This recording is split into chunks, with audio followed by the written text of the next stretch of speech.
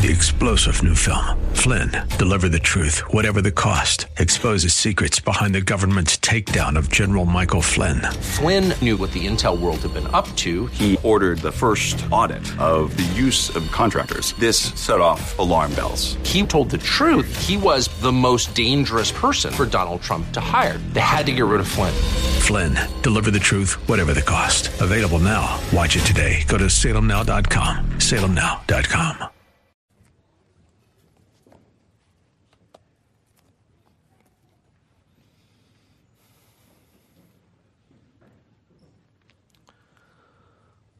As Christians, often when we think about going or coming to church, and particularly this church, we can often view church and the gathering of His saints as we do face masks, or seatbelts for that matter. Because when we come to church, there are a few things that commonly come to mind. Maybe not for all of you, but there are things from the spiritual. Learn more about God's Word, fellowship with believers, have our kids learn Bible stories, sing worshipful songs. To the practical, I want to dress appropriately. What can we do to make sure we're on time? Where can I serve? Whom to grab lunch with afterwards? Where to sit? How to navigate COVID and its related regulations? But why do I say that then is sometimes the way we view face masks during this time of this pandemic, or seatbelts as we always have? Because in the midst of all that goes on in the local church, even behind the scenes, and in your lives, the lives of the congregation, there's one aspect of church that is most often mentioned, but less often practiced: the glory of God. We get busy. We go through the motions. We do things even though our heart isn't in it. Masks, seatbelts. We forget about the biggest issue, the highest reason, the greatest motivation, the glory of God. We can go through an entire Sunday. We can sing these words. We can listen to the sermon. We could preach the sermon. We could greet people. We can write down prayer requests and go home and say, wait a minute, in all that frantic trying to talk to who I wanted to talk to, getting to church, getting the kids ready, getting the baby diapered, I forgot to make sure that my heart glorified God in all of it. Having the right heart as we make our way to church can be difficult. It's busy. Our lives are frenetic, to be honest. And in all of that practical but necessary busy work, even for those who serve, these things don't set up themselves. Laying of cable, covering the cable so the rest of us don't trip, zooming in, making sure the sound is right, tuning the guitar, placing the mics. And then for all of you who aren't behind the scenes, even just getting here on time. We lose sight of the why of our presence, the why of the reason we are here, to glorify God, God's glory, for He is worthy. And as we have seen, this is a danger that we can easily fall into, especially when it comes to communion, the Lord's table, the Lord's Supper. And this morning, as we continue our story of that, our study rather, of the Lord's Supper, Paul continues and cuts to the quick by giving a warning regarding communion. Let's read 1 Corinthians chapter 11, verses 27 through 29. 1 Corinthians chapter 11, verses 27 through 29. We're in the middle of a 4-part series, and he continues. He says, "Therefore, whoever eats the bread or drinks the cup of the Lord in an unworthy manner shall be guilty of the body and the blood of the Lord. But a man must examine himself, and in so doing he is to eat of the bread and drink of the cup. For he who eats and drinks judgment to himself if he does not judge the body rightly." Like any warning, this is a call to action. You understand that? We are given warnings not just so we know the warnings, so that we will do something. So we will have an exit plan for our kids when the earthquake hits, so that we have fire extinguishers prepared if there is a fire. Warnings are a call to action, and so our outline this morning from this warning is 3 steps in preparing for communion. Heed the warning and take these steps. 3 steps in preparing for communion. Because we've seen how in this letter to the Corinthians, Paul has addressed that these believers 2,000 years ago are actually perverting the Lord's Supper. We saw this in verses 17 through 22. Their particular perversion of the Lord's Supper was basically a form of prejudice, where the rich were neglecting the poor and even letting them go hungry, and even creating factions based on economic prosperity or lack thereof. It was selfishness, pride. We saw the significance of what communion means in verses 23 through 26. And both passages giving us an understanding of the importance of communion and subsequently the importance of how we approach communion. So this morning we talk about how to make sure we have the right perspective, the right heart, the right preparation before we take those symbolic, yes, but very important elements of the Lord's table. 3 steps in preparing for communion. And just as with any threat or warning, we are to respond so the subject of the warning does not happen to us. The first step in preparing for communion is prize the significance. Prize the significance of the elements, of the service, of everything. Let me read for you again verse 27 where I get this point.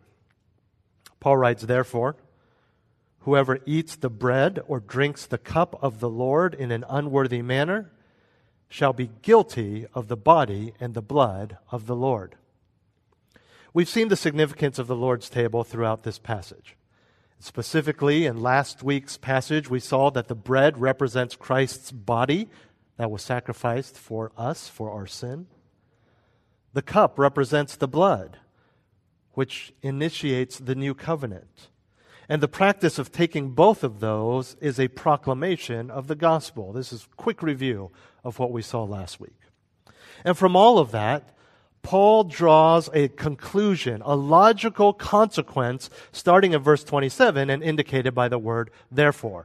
Because it is so important, because of what these elements represent and what you are doing in taking those elements, therefore.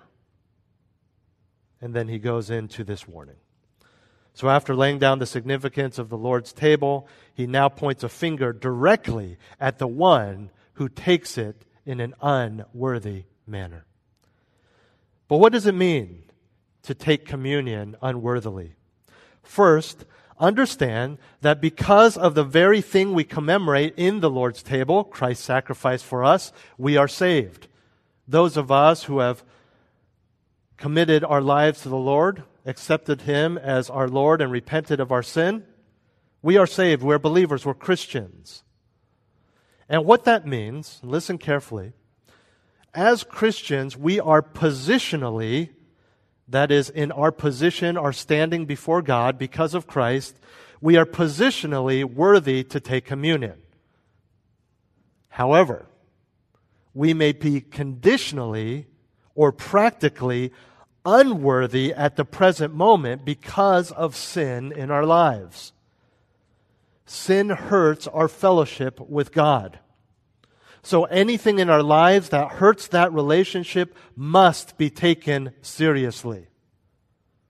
Anger, pride, lack of love of money, not giving to the church, laziness, lack of prayer, all of those things we understand are clearly commanded in Scripture. And there are some things that we don't take as seriously, that we don't take as heavily, but if they are commanded in Scripture, they are sin. If you've broken one point of the law, you've broken the whole law. That's the point. It doesn't matter if you, in your mind, or society, or even the church you're in, the church culture thinks, well, this is lesser and this is bigger. Obviously, some have more practical ramifications, but Jesus made it very clear that in the eyes of God, anger is the same as murder. Now, we understand murder has more practical ramifications.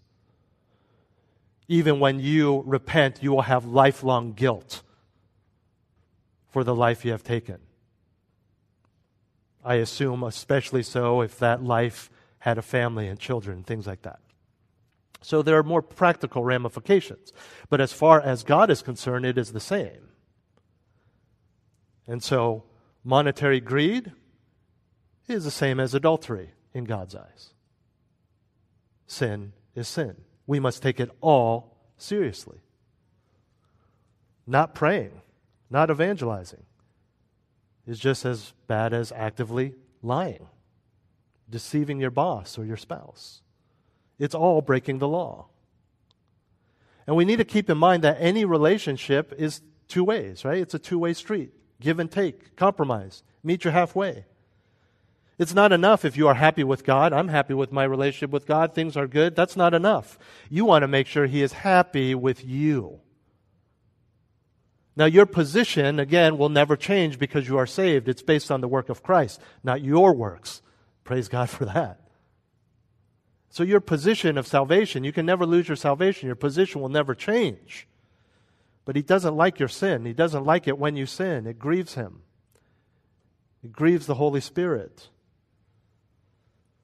All the more because in this relationship, unlike any other two-way relationship, He is holy. He is your Creator. You belong to Him.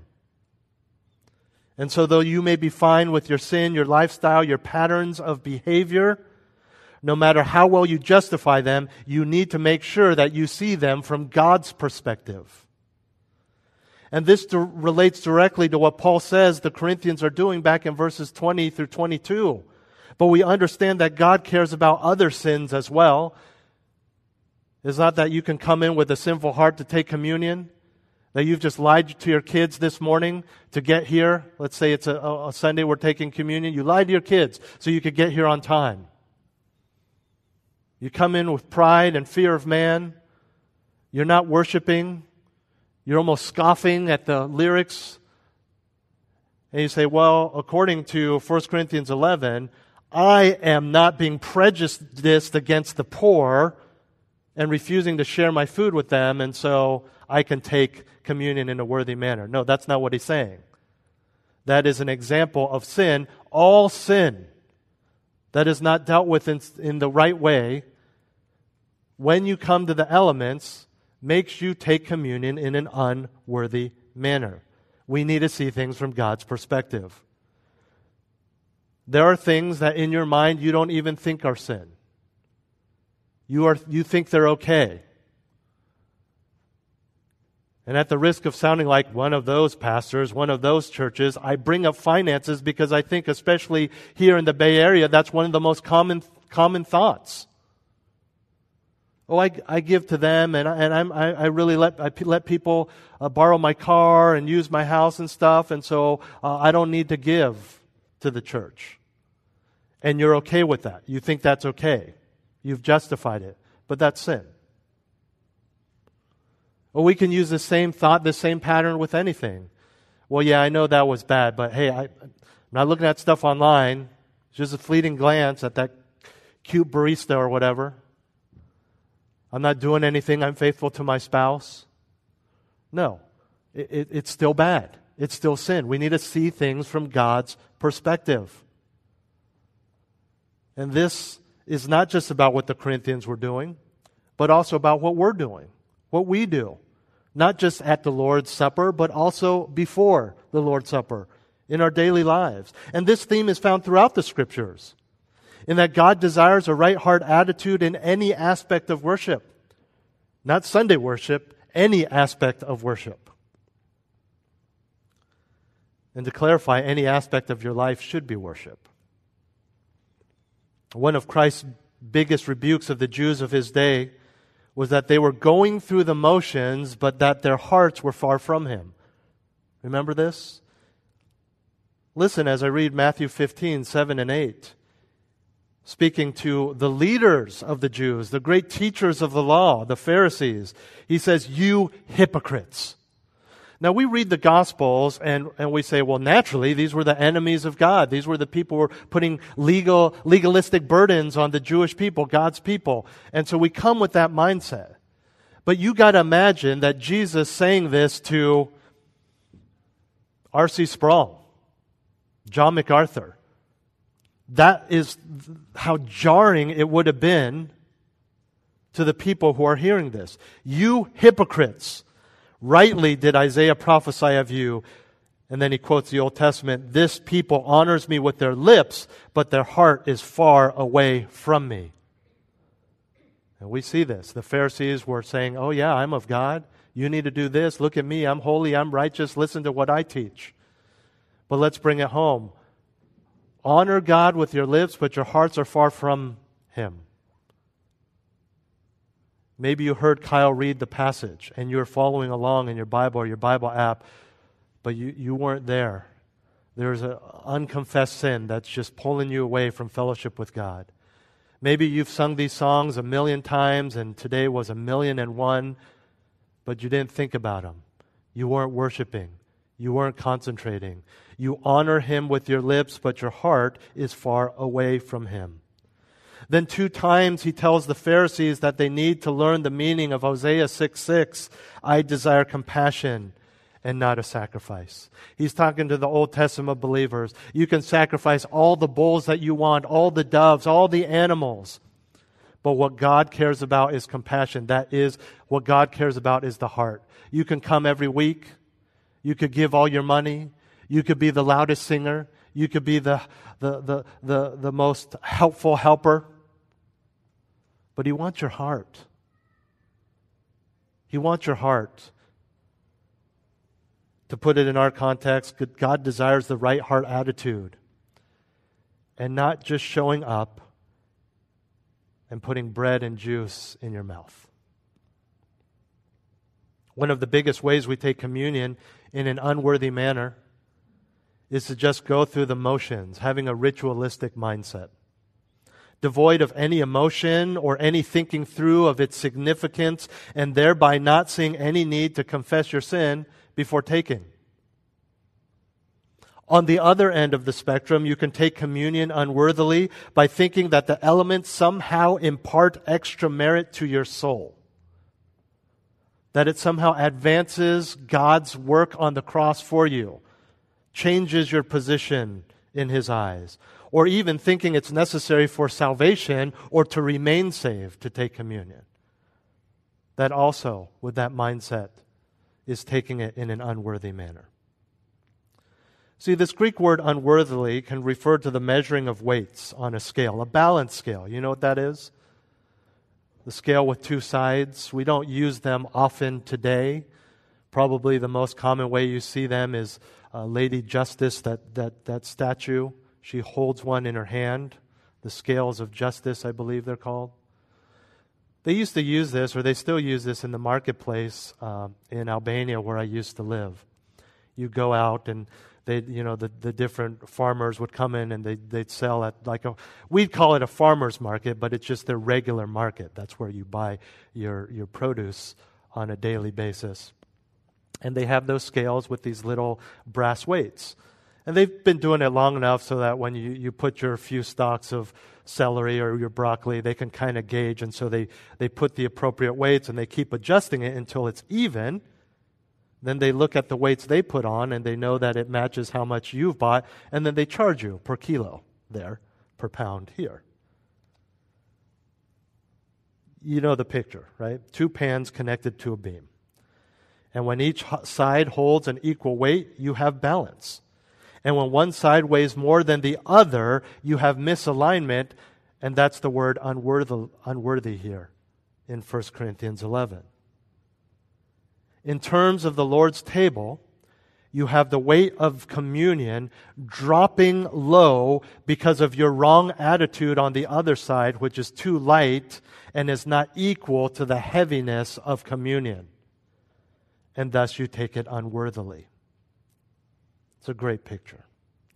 We need to fix our perspective of communion and of the Lord, so when we take the elements, the balance is equal, or at least as humanly as possible.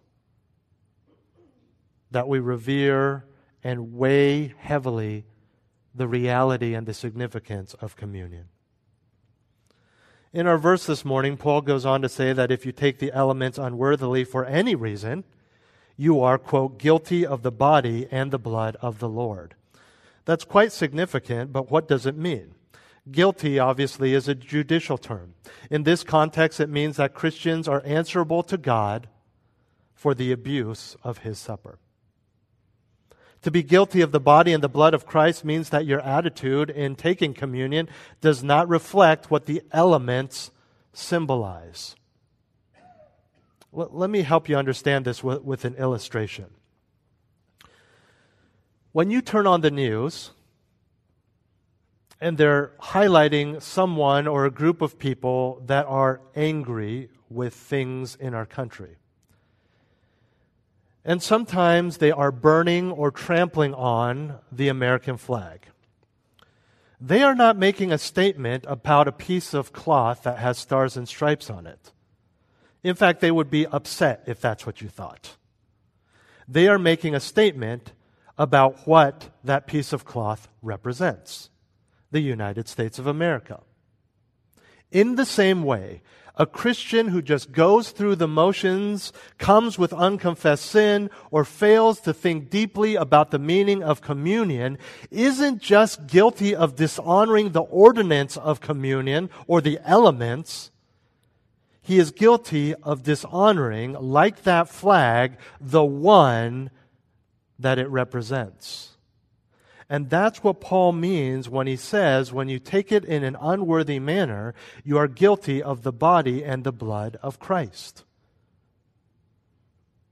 You're not guilty of the juice and the bread.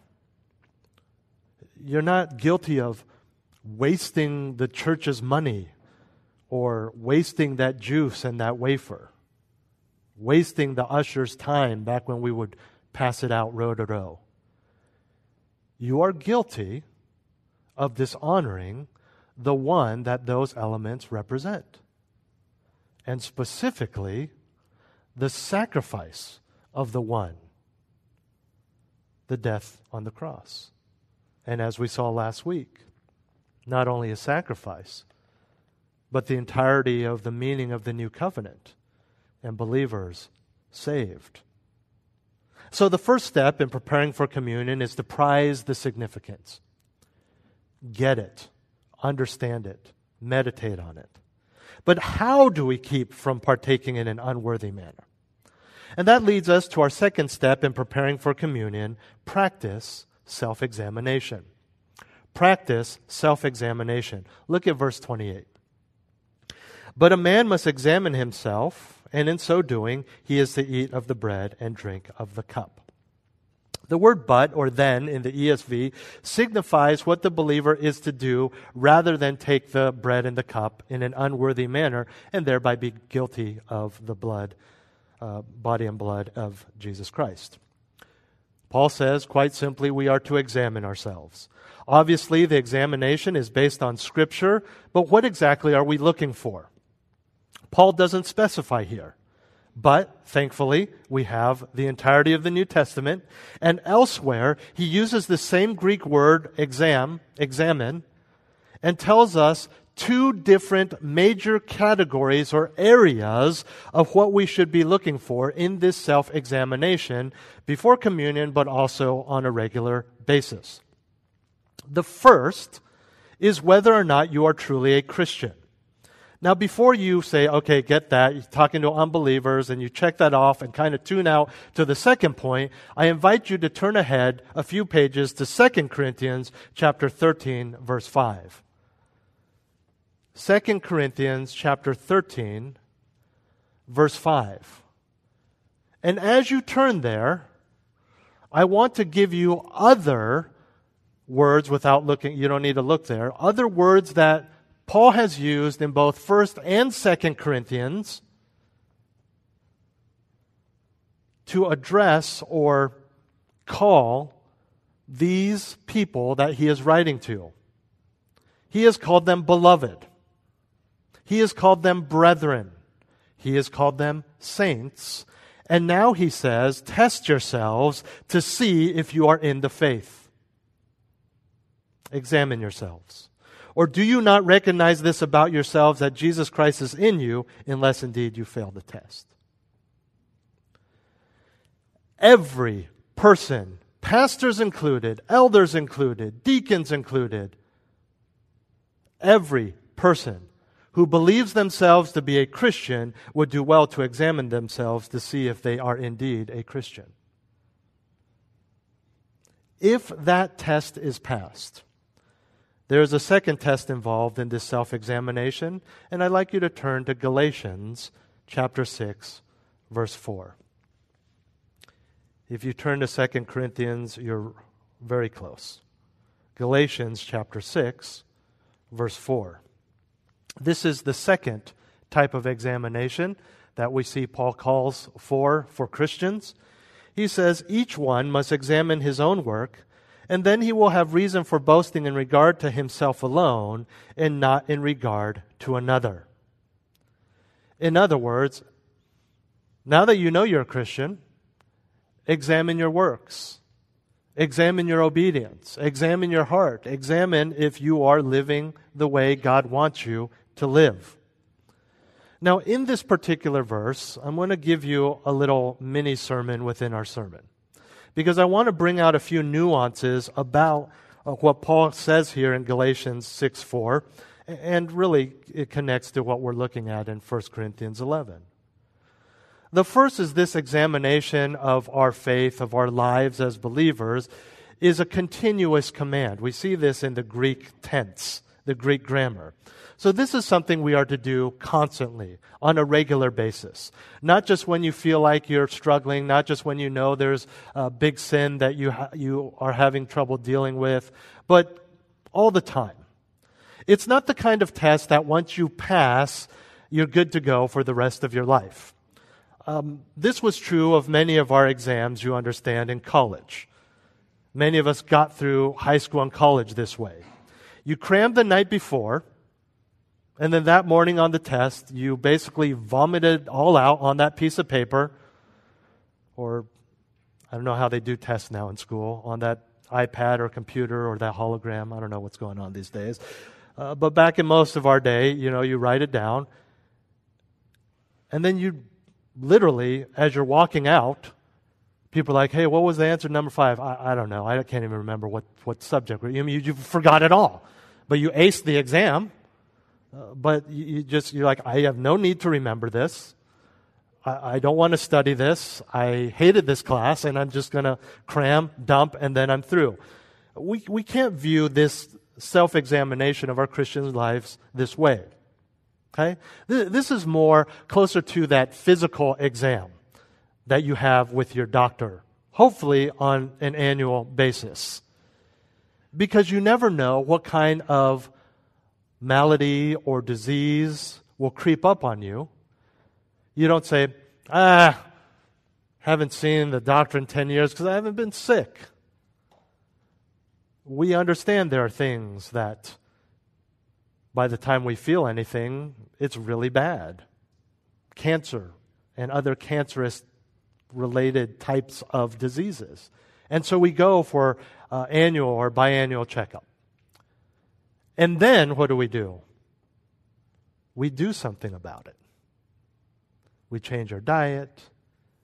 We get shots. We go to chemo. We see a specialist. We get a second opinion, right? In this one, don't get a second opinion. The Bible is the only fact, not opinion, that you need. Don't take my analogies too far. But we need to do this on a regular basis. The second point I want to bring out about this is a command to all believers. In Galatians 6:4 it says, each one, everyone, must examine his own work. This work of scrutiny is to be done by every person on himself. Nobody is exempt, and nobody is to disregard examining himself or herself, especially not to just focus on other people. Examine yourself. Thirdly, an examination of this sort presupposes an external standard. Right? You go to a doctor because they're trained as a doctor. They understand biology. They understand virology. They understand things about the body and diseases and sicknesses and bones and muscles and things like that. They understand. They have an external standard. You cannot have a successful medical physical unless there is a standard of what healthy looks like, what a healthy cell should look like, what a properly functioning arm or leg looks like, sounds like. Our standard and the type of examination spoken of here, of course, is the Word of God. Fourthly, we are to examine ourselves so that we can boast in the Lord for what He has done. I know the English can be a little confusing. We boast in the Lord. We look, and if we see that things are going well, that we are obeying, that we are striving, then we praise God for that. Not so we can pat ourselves on the back, not so we can be proud, and even in the clear choice of words here, His own work, not so we can criticize or look down on others. I will say to you what I say to my boys: worry about your own heart. Worry about your own heart. Now, of course, there is a place for biblical rebuke and confrontation and iron sharpening iron. But, and Jesus talks about this, but even Jesus says, first deal with the log in your own eye before dealing with the speck in another's eye. Because we are talking, after all, about your own ability to take communion, not his or her or that guy's. And if you truly understand the seriousness and severity and significance of communion, you will be, frankly, too overwhelmed to be bothered by that guy's sin. Why is he taking communion? You'll be quivering in your own seat. So to summarize these two general areas of self-examination, you could simply say it's faith and works. Do you have true saving faith? And if you do, how are your works? And we understand works in the Christian life, in the Bible, includes having the right heart. This self-examination, again, as I mentioned earlier, is not just to get test results. Got a B+, not bad, shuffle it away. But is to take those results and fix the problems. One of my favorite teachers I've ever had in my life was in junior high. His name was Mr. Smith. He allowed us to call him Smitty. He taught the languages. In my junior high, there were two. He was fluent in both Spanish and French. He taught both. It was a very small school, all-boys school. I took French. And he was one of those teachers that we really liked because he wasn't your conventional teacher. Looking back, this is not the best thing, but he used profanity quite a bit. But he used profanity because he was passionate about us learning the languages. He wasn't just doing it as a job. He cared about us. He was passionate that we excelled. And I remember one particular day, it was the day after our exams, and he passed back our tests. And as all students do, the first thing you do is you look at the grade. And a lot of people would just look at the grade and just kind of put their test in their folder, in their backpack. But what Smitty would do is he would go through the test so that you would know all the right answers in case you got some wrong. You've experienced this. But I remember that a lot of the students just kind of checked out. They weren't even following along as he was going over the exam. And he stopped and he exploded and said, "All you care about is your bleeping grades." And he was saying, follow along so you learn from your mistakes. You see, he was saying, rather than just know your grade and just care about that, care about why you got that grade. Learn from your mistakes. Look at the exam and fix the problems. And in the same way, the Christian's spiritual self-examination is not just to see where we land on the scale of holiness, but to go back and fix the mistakes and be holier and excel still more. Fill in the blank. All you care about is what? All you care about is your reputation at church. All you care about is being a good dad. All you care about is being a good wife. Or do you care about everything? Do you care about holiness? Do you care about the things that only you and God know about? Do you care about the things that, frankly, may have absolutely zero practical implication on anyone at church, anyone in your family, anything in your life, but it is sin? We need to deal with it. Sin confessed, repentance manifested, reconciliation sought, restitution made. And on a practical note, this is very helpful in the midst of our busy and frenetic lives, because as Christians, we need to be constantly evaluating ourselves to look for sin. So much sin we don't even recognize, we don't even know is there. That's why we need the body. That's why we need each other. That's why we need to be engaged in worship, reading the Bible, listening to sermons, so we know. So we know what's there, so we know what's sin. But quite simply, this is helpful because it gives us a regularly scheduled opportunity to examine our lives. Listen, if you're really busy, let me rephrase that. Same statement, different words. If you live in the Bay Area and you are alive, it's okay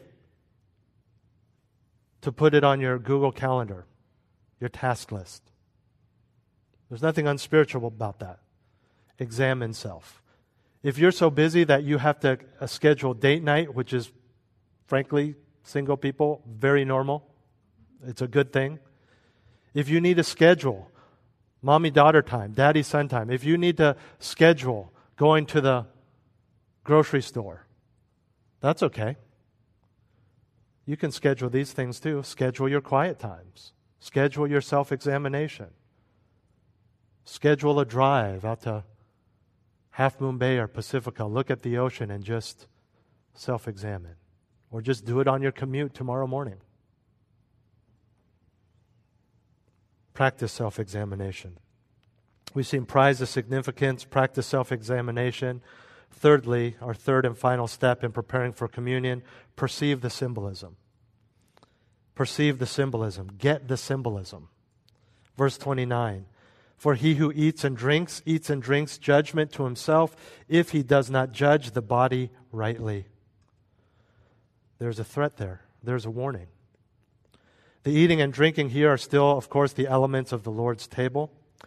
And we already saw in verse 27 that the one who takes of the elements in an unworthy manner is guilty of the body and blood of Jesus Christ. That is to dishonor he whom the bread and cup represent. Then we saw that the best defense against this trespass is to practice a thorough self-examination. Thorough being self-examination plus response to that examination. And now we see that if that self-examination or its results are ignored, then judgment is the result. And again, we are talking to and about believers. Judgment, as in a court of law, is the result of an action or a decision on the part of the great judge. And the judgment for believers is chastisement. It is discipline. It is not the wrath that only unbelievers face. This is different than condemnation, which the unbeliever faces and will be distinguished when we get to verse 32 next week. And we'll talk about this more in depth next week as we see what the judgment on the Corinthians was. But suffice it to say, God disciplines His children because He loves His children. It's the same reason you discipline your children. It's the same reason, though you may have not realized it, and I know there are unfortunately sinful exceptions, it's the same reason your parents disciplined you. whether it's spanking or sit in the corner or whatever it may be. Broomstick down the back holding books. Anyone have that? No? No Chinese in here? I'm just kidding. It's more a Korean thing. But we discipline because we love. The goal of discipline is not just to get your anger out. The goal of discipline is to help the individual grow. That's why we discipline our children. Once is fine. You didn't know better. But I'm going to discipline you the next time you try to touch that blue flame on the stove, because I want to teach you not to do that again. And that's why the Lord disciplines us. Just like in your own home, discipline takes place when a wrong is committed. For God, that wrong is sin, any sin. And contextually, the sin is not judging, literally distinguishing or determining, not judging the body rightly, he says, in the context of communion. He disciplines when we don't judge the body rightly. I want to clarify something for you here. This is not referring to our own bodies in terms of the self-examination. This is talking about the body of Christ represented in communion. If you don't judge the bread, the body of Christ rightly, when taking communion, you may face God's discipline. This goes back to what we talked about last week in recognizing and appreciating the seriousness of the Lord's table. When we come without a proper reverence for God and acknowledgement of the holiness of the Lord's table, then you are subject to discipline. And again, discipline comes to correct sin and sinful behavior. And in order to fully appreciate why the Lord's table is so important, that just having the wrong mindset could incur God's discipline, you really have to go back to last week's lesson. Part of this, though, is the fact that we are commemorating the new covenant. And back in chapter 10 of 1 Corinthians, we saw very clearly what happened to Israel when they were unfaithful to their covenant. Tens of thousands slaughtered. To be clear, as a side note, it's not that sin doesn't matter or isn't disciplined by God outside of communion. But the significance and holiness of communion heightens the depth of that sin because you are approaching and commemorating God with an unrepentant heart. My wife and I are very strict with screen time. My boys need permission to even get on the iPad that belongs to them. I am very strict about reminding them that I gave it to you, but I bought it, it's mine. But this iPad, he actually won in a school raffle. It's his. But we still dictate how much time they get on it. On a side note, I even remind, it's my oldest son who has it, I even remind the other boys, it is his. And so the fact that he's sharing with you guys is huge. He doesn't need to do that. But, back to the point. We don't like it when they disobey and they get on the iPad without permission, sneak into their closet or whatever it may be. That's bad enough. But you understand how it would be especially bad if he was sneaking in under the table when it's family time at dinner, in the very presence of the one he is disobeying. You get that? Sin is still sin in God's eyes, but there's something particularly egregious and in your face and rebellious to do it at the Lord's table. And so, we need to perceive the symbolism. Yes, symbolism, but still the importance of that symbolism. We get that. We get the importance of symbols. I saw some of you physically sit upright when I mentioned the burning of the flag because it bothers you. Because you care about this country. And some of you, thankfully, have fought for this country in the military. And that is the perspective we need to have of the symbolism of the bread and the cup. I want to close by taking a few minutes by explaining some dangers of how we can take this unworthily on a more big picture, sometimes even theological level. So we've seen 3 steps in preparing for communion: prize the significance, practice self-examination, perceive the symbolism. And I want to give you a few issues that kind of help you have the right mindset. Some of these won't resonate with you. Some of these you've heard of, but you know are totally wrong and you would never do them.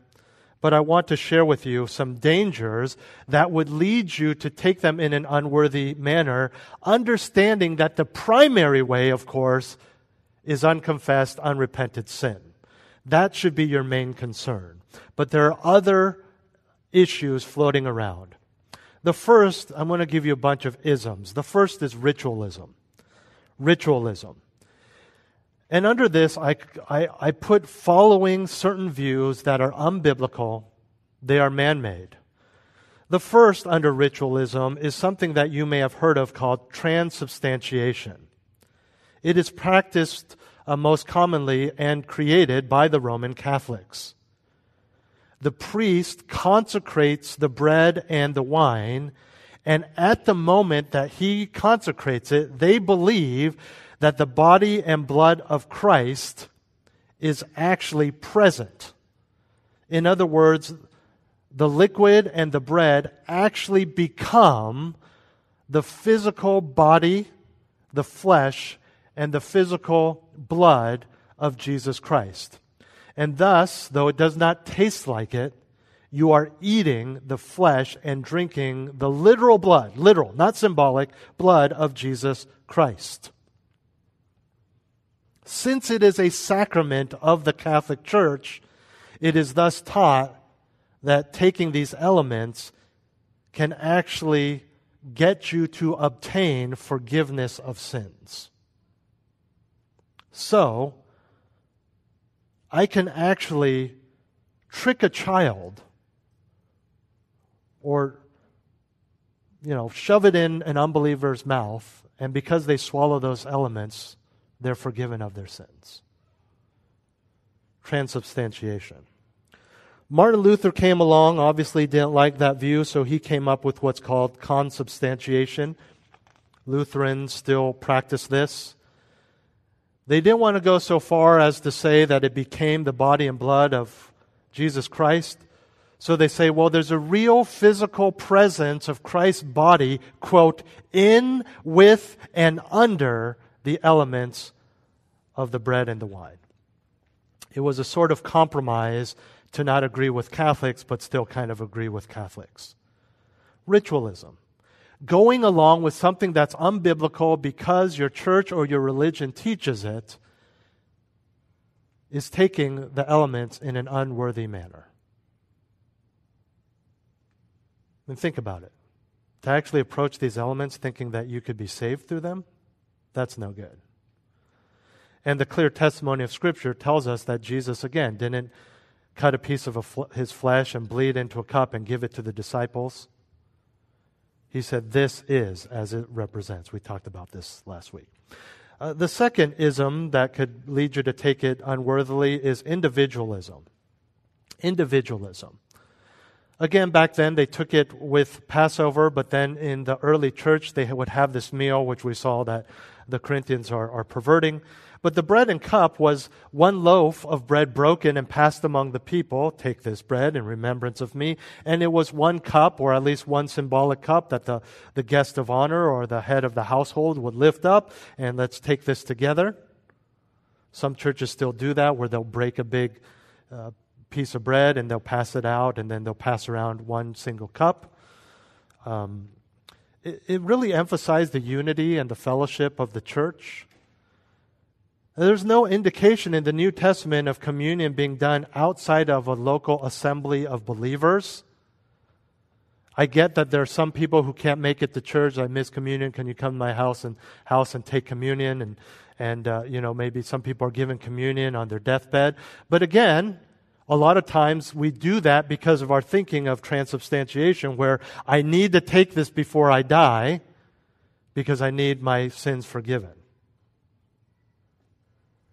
And so that's why often it's the priests you see at the church doing this, along with last rites. Individualism.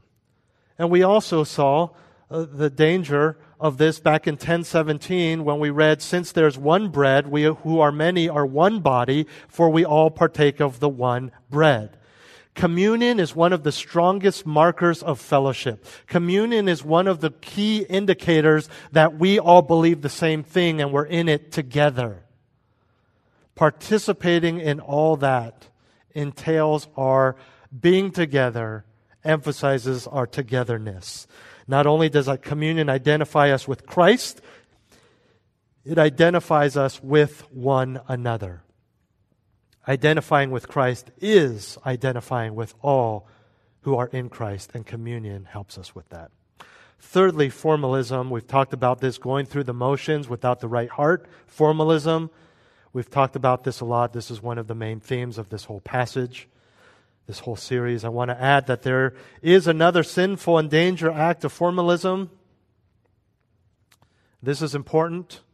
I have yet to mention this, but this is formalism, and it is dangerous, and it is not taking communion in an unworthy manner, if I can put it this way. So, formalism is just going through the motions of taking communion without the right heart, yes.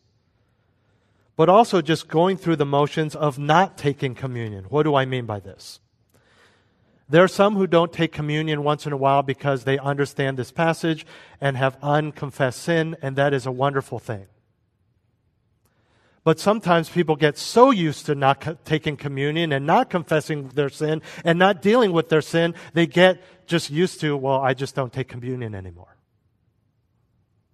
That's another twisted form of formalism, and it's very bad.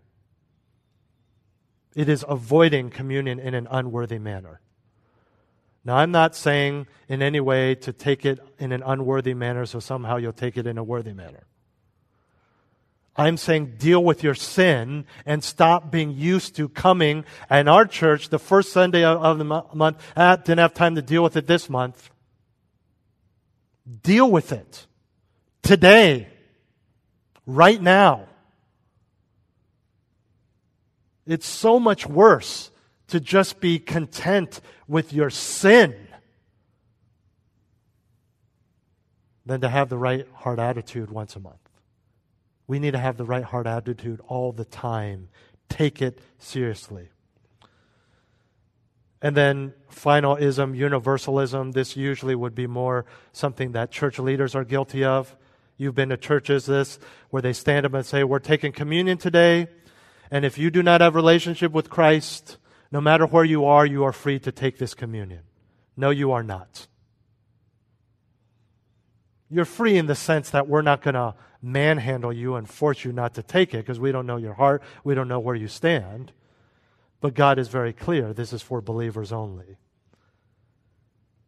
And so if you are in a place where you can declare that or decide upon that in your church or in your organization, understand that this is a gross misappropriation of communion to say that anyone can take it. It's universalism. It's just a practical offshoot of universalism as a belief. Everyone goes to heaven. You know, universalism has gone so far that some are now saying if you are an atheist, as long as you are a committed atheist, you'll go to heaven. It's sickening. But in our passage, in our text, take communion seriously. Therefore, whoever eats the bread or drinks the cup of the Lord in an unworthy manner shall be guilty of the body and the blood of the Lord. But a man must examine himself, and in so doing, he is to eat of the bread and drink of the cup. For he who eats and drinks judgment to himself, if he does not judge the body rightly. Let's pray. Heavenly Father, thank you so much for a wonderful reminder of the beauty of communion and communion itself. I pray, Father, that we would not just be focused on making sure that we take communion in a worthy manner, but that we would be focused on being a follower of Christ in a worthy manner, to live our lives in a worthy manner, to eat our breakfast, take our commute, raise our children in a worthy manner, not just externally doing the right things, but having the right heart. May we hate sin, Lord. May we love what you love and hate what you hate in the world and in our lives. And may we deal with sin radically, violently, viciously, thoroughly. Not just next month before communion, but every day, including today. In Jesus' name, amen. Let's stand as we close. 3-star General Michael J. Flynn, head of the Pentagon Intelligence Agency, knew all the government's dirty secrets. He was one of the most respected generals in the military. Flynn knew what the intel world had been up to. He understood its funding. He ordered the first audit of the use of contractors. This set off alarm bells. The explosive new documentary, Flynn, Deliver the Truth, Whatever the Cost, uncovers the facts behind this scandal. Flynn told the truth. He was the most dangerous person for Donald Trump to hire. I find out the worst enemy that I'm going to face in my life is right here in America. They took my assessment and they wanted me to change it. And I was like, I'm not changing it. They had to get rid of Flynn. With in-depth interviews, archival footage, and never-before-seen personal records of the man behind the headlines. I just felt like I was drowning. Flynn, Deliver the Truth, Whatever the Cost. Available now. Watch it today. Go to salemnow.com. salemnow.com.